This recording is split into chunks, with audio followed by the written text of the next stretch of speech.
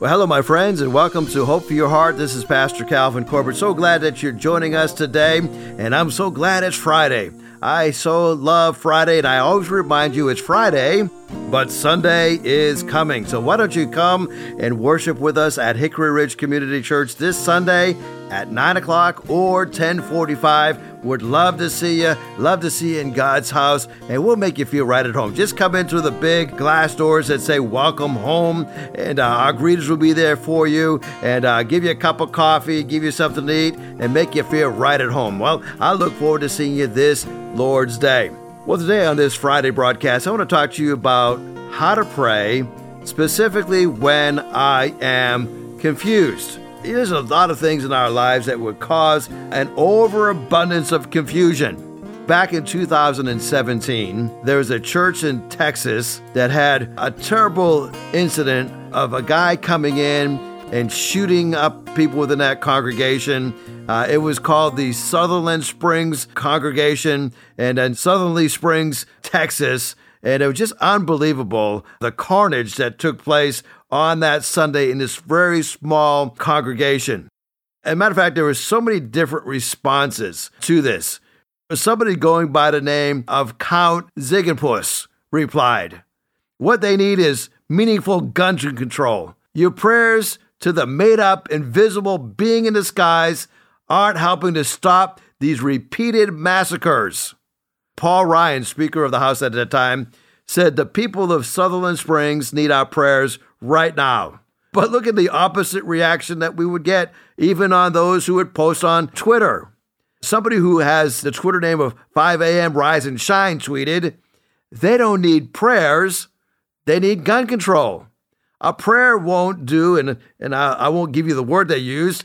This happens every week now in our country. We don't need prayer control, we need gun control. Somebody else tweeted out, they were literally a church. Clearly, prayer does absolutely nothing.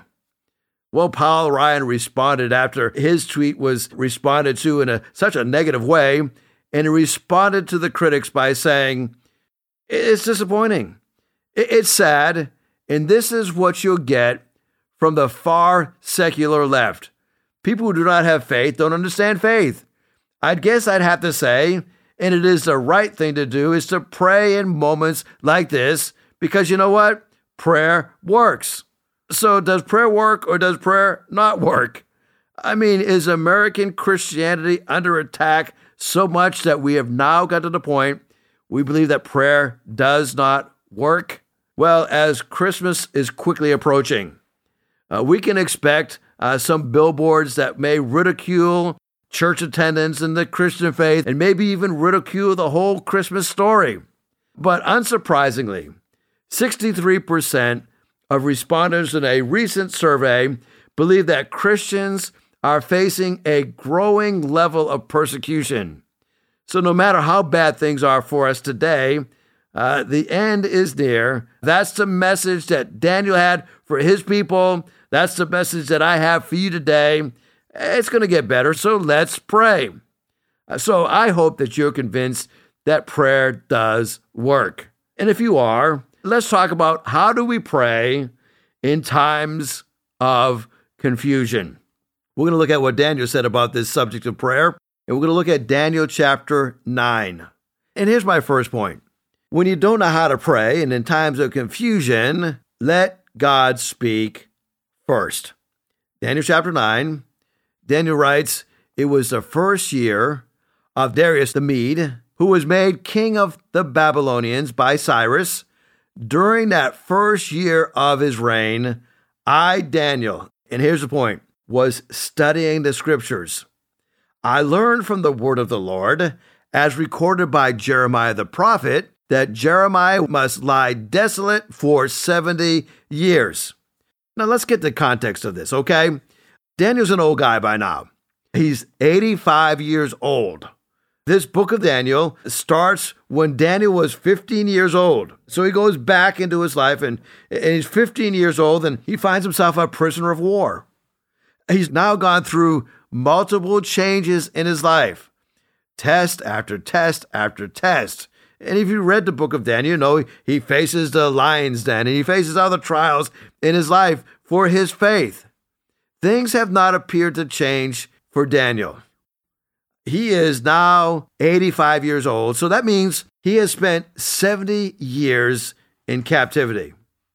Now, I want you to circle, if you're taking notes, as you look at this whole chapter, you could circle phrases in this scripture that you could see in this passage, and it's a little word "no" that appears over and over and over again.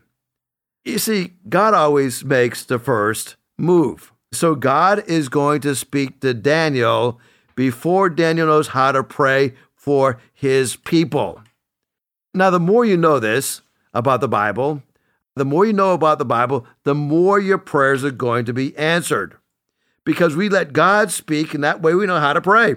Now, if you're ignorant of the Bible, you're not going to know how to pray. You're not going to know how to pray, why to pray.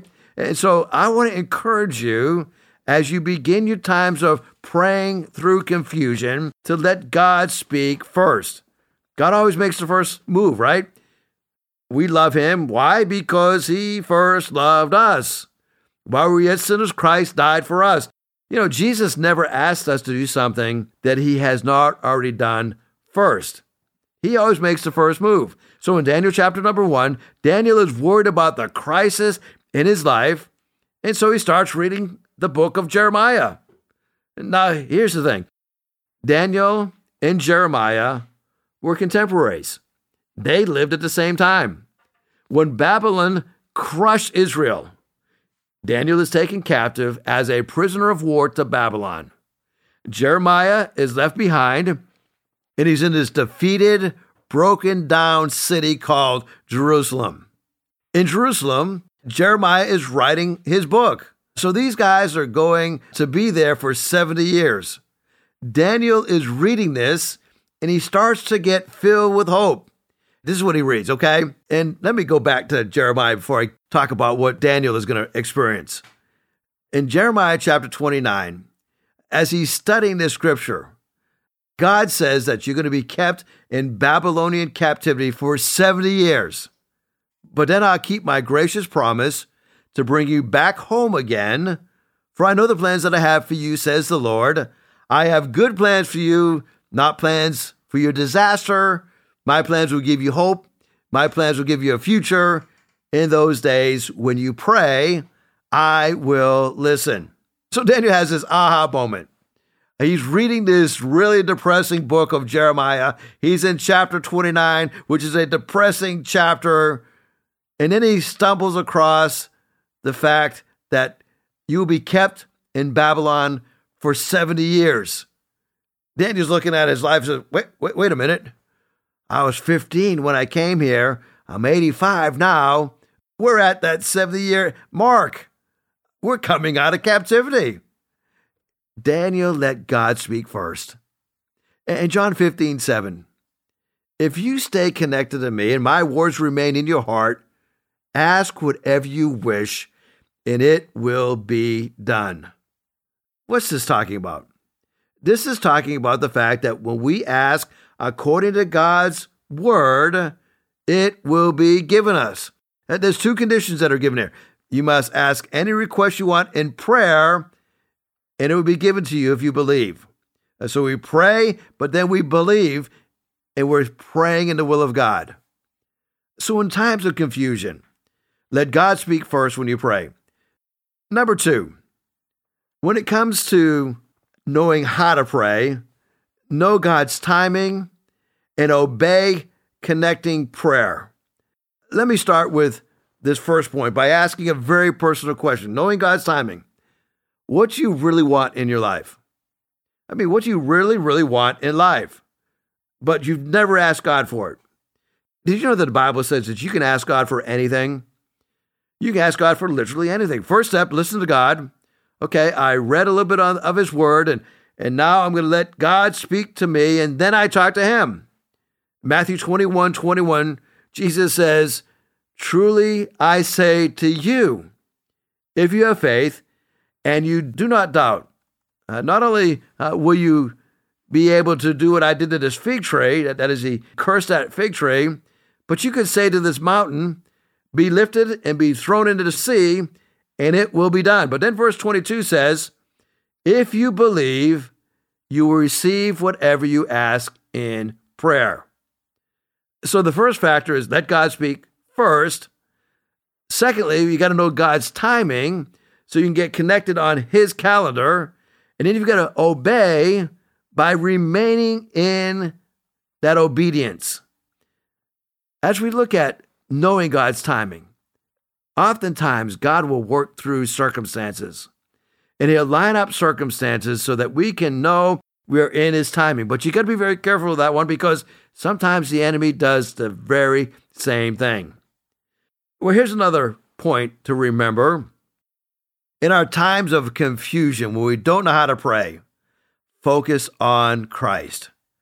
We're going to go back to Daniel chapter 9, verse number 3. Daniel says, so I turned my face to the Lord God, seeking him. Here's a tip for the husbands or even the wives on focus. Have you ever had a conversation with somebody and they are focusing on their phone or they're distracted by something else? Now, I've got to admit, I'm easily distracted. But give your full attention to your spouse when they are speaking to you, and it will do wonders for your marriage. Do the same thing with your friends, and it will do wonders for your friendships. Focus, look them in the eye, and fully engage with them. That's what Daniel is doing. He's kind of confused as to why he's been in Babylonian captivity for 70 years, and he begins to read God's word, and then he focuses his face to the Lord, seeking him, giving his full attention to the Lord. The New American Standard Version says, so I gave my attention to the Lord to seek him by prayer. You know, Proverbs 18:17, it says, I love those who love me, and those who seek me will find me. That's right, find me. You know, I can't find God if I'm not looking for him. You've got to seek for him. Those who seek me will find me. Let me show you another verse that talks about seeking God and finding him. Jeremiah 29:13, God says, you will find me when you seek me with all of your heart. Now that's serious business right there. That's emotional seeking. That's giving your all to find him.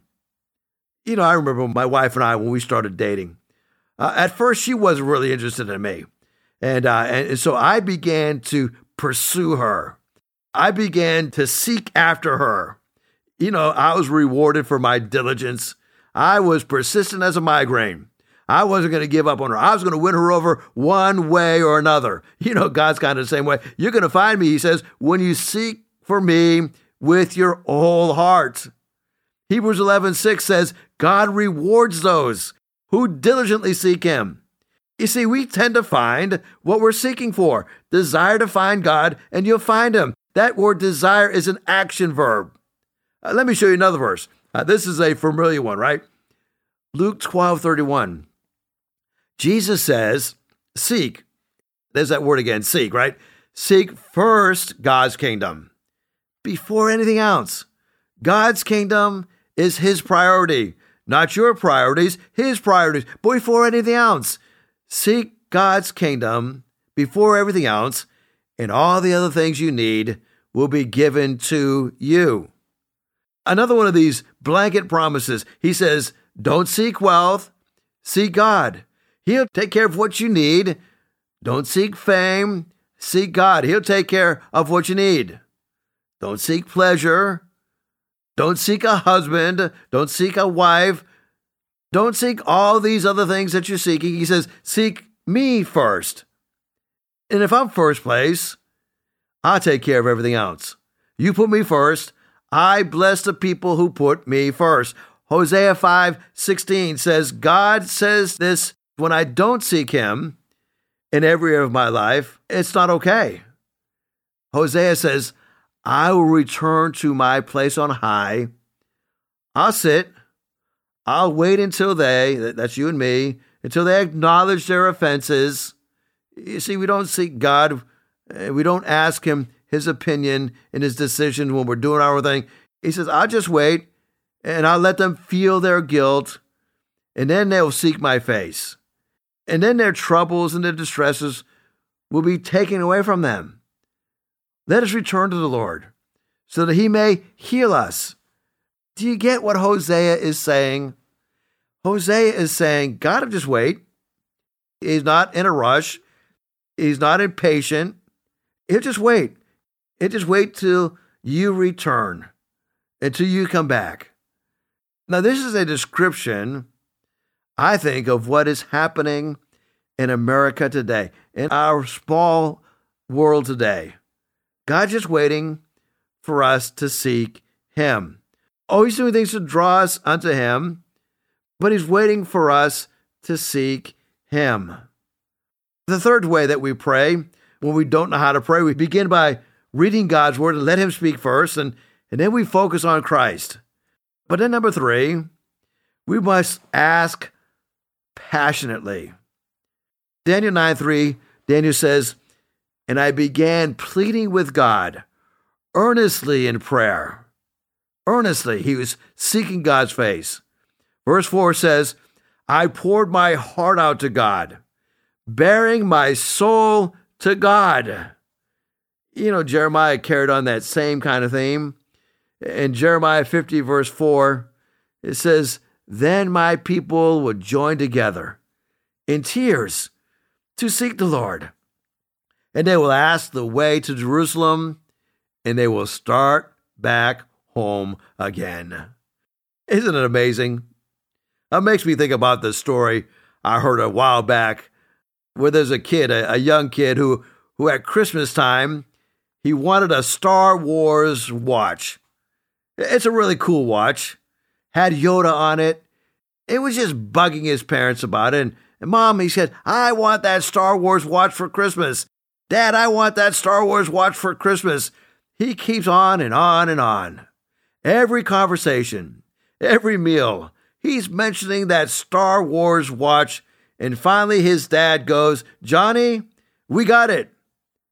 He says, we got it. But he says, everybody needs to share a favorite Bible verse before you get anything. So the kids go to their Bibles, and Johnny finds John 3:16. God so loved the world that he gave. You know, that's many times how we are seeking passionately. We want what we want, but why don't we pray for what God wants? They were given a challenge, and the challenge is this: ask passionately. One of my favorite verses, and this is a verse that is a verse that really brings so much encouragement. Whatever you ask in faith, believing, it will be done. What are you passionately asking God for today? I mean, determined that you're going to keep asking him. Like that little boy who wanted that Star Wars watch. Keep on asking, doing whatever is necessary to see that prayer answered. Daniel pours his heart out to God. Jeremiah poured his heart out to God. Asking passionately.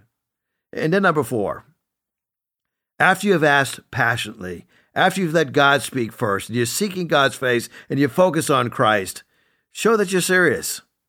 In Daniel chapter 9, verse number 3, the end of verse number 3, it says that Daniel started fasting, and he went without food. To show my sadness, I put on rough clothes, and I sat in ashes. Now, it's one thing to ask for something passionately. It's a whole nother thing to show that you're really serious about it. You see, too many of us are serious about the sins of others while excusing our own sins, and we're serious about what captures our thoughts. But Daniel said this: all of Israel has transgressed your law and turned away, refusing to obey you. Therefore, the curses and the sworn judgments written in the law of Moses, the servant of God, have been poured out on us because we have sinned against you. You see, Daniel realized they were in captivity for a reason. It wasn't because they were an outstanding, God-fearing nation. They were in Babylonian captivity because of 490 years of disobedience. Now, I want you to know, in times of confusion, I'm going to be serious about praying, and I'm serious about getting things right with God and with others. There's going to be no blame game. I'm taking full responsibility. He's taking full responsibility for his sin and the sins of the nation.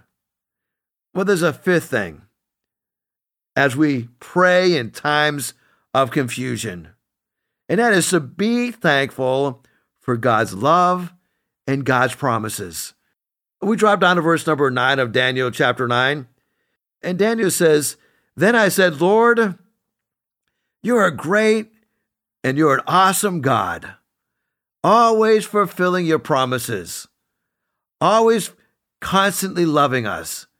You love us, and so we keep your commandments." And Daniel says down in verse number 9, he says, "Even though we have rebelled against you, you, Lord, are merciful and you are forgiving." You know, in times of confusion, as you pray, fill that prayer with thanksgiving. I know it's hard when you're confused to really be focused on Thanksgiving, but there are 6 benefits that I found in being filled with gratitude. Number 1 is that gratitude opens up the door to more relationships. You know, when I'm grateful for things, they appreciate and value, and I gain more. You know, gratitude does something else. It also improves my physical health. Did you know that grateful people experience fewer aches, fewer pains? They report feeling healthier than other people. This was a study that was done by a group a few years ago, and they says it's not surprising that grateful people are also more serious about taking care of their health. So don't take your health for granted. Give thanks for your health. Number 3, gratitude improves my psychological health. It increases my happiness and decreases depression. You know, gratitude also enhances my ability to be empathetic toward others, and it actually reduces aggression. Yeah, grateful people are more likely to behave in a pro-social manner, even when others are less kind. According to this study by the University of Kentucky, they studied participants, and they discovered that those who were grateful ranked higher in giving care to others. Even when they were given negative feedback, they experienced more sensitivity, more empathy toward other people, and they had a decreased desire to seek revenge. Well, if those 4 reasons haven't convinced you to be filled with thanksgiving, how about this one? Grateful people sleep better. Yeah, writing in a gratitude journal actually will improve your sleep. This was a study that was done by Applied Psychology and Health and Well-Being. And if you would spend just 15 minutes jotting down a few grateful sentiments before going to bed, you will sleep better and longer. Well, here's another one. Gratitude improves my self-esteem. This was another study that was done by the Journal of Applied Sports Psychology, and they found that gratitude increases the athlete's self-esteem, which is an essential component in order for you to be at optimal performance.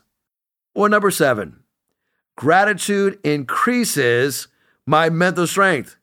You know, for years, research has shown that gratitude not only reduces stress, but it may also play a major role in overcoming trauma. This study was done, and they discovered that those who are Vietnam War veterans were at higher levels of gratitude. Those that had a higher level of gratitude experienced a lower rate of PTSD. Amazing. Well, I'm going to give you one final point. When you don't know how to pray in your times of confusion, humbly confess your sins.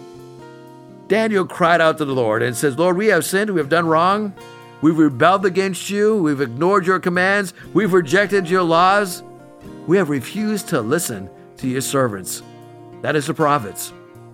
They gave us a message, and we didn't listen to that message. We ignored that message. Humbly confess. You know, confession is good for the soul. Confession makes life brighter. Humbly confess your sins. Well, thank you, Lord, for hearing our prayers of confession today. May we be held safe this weekend as we worship you and as we spend time in your word. Thank you for blessing us with the many blessings you have given us, and we pray this in Jesus' name. Amen. If you'd like to hear this broadcast again, you can have a free download at buzzsprout.com/1890557, or you can listen on Amazon, Spotify, Google Podcast, and Apple Podcast. Hickory Ridge Community Church is located at 3320 Battlefield Boulevard South in Chesapeake, Virginia. Sunday service times are 9 a.m. and 10:30 a.m. We'd love for you to join us. For more information, go to hrcc7.org.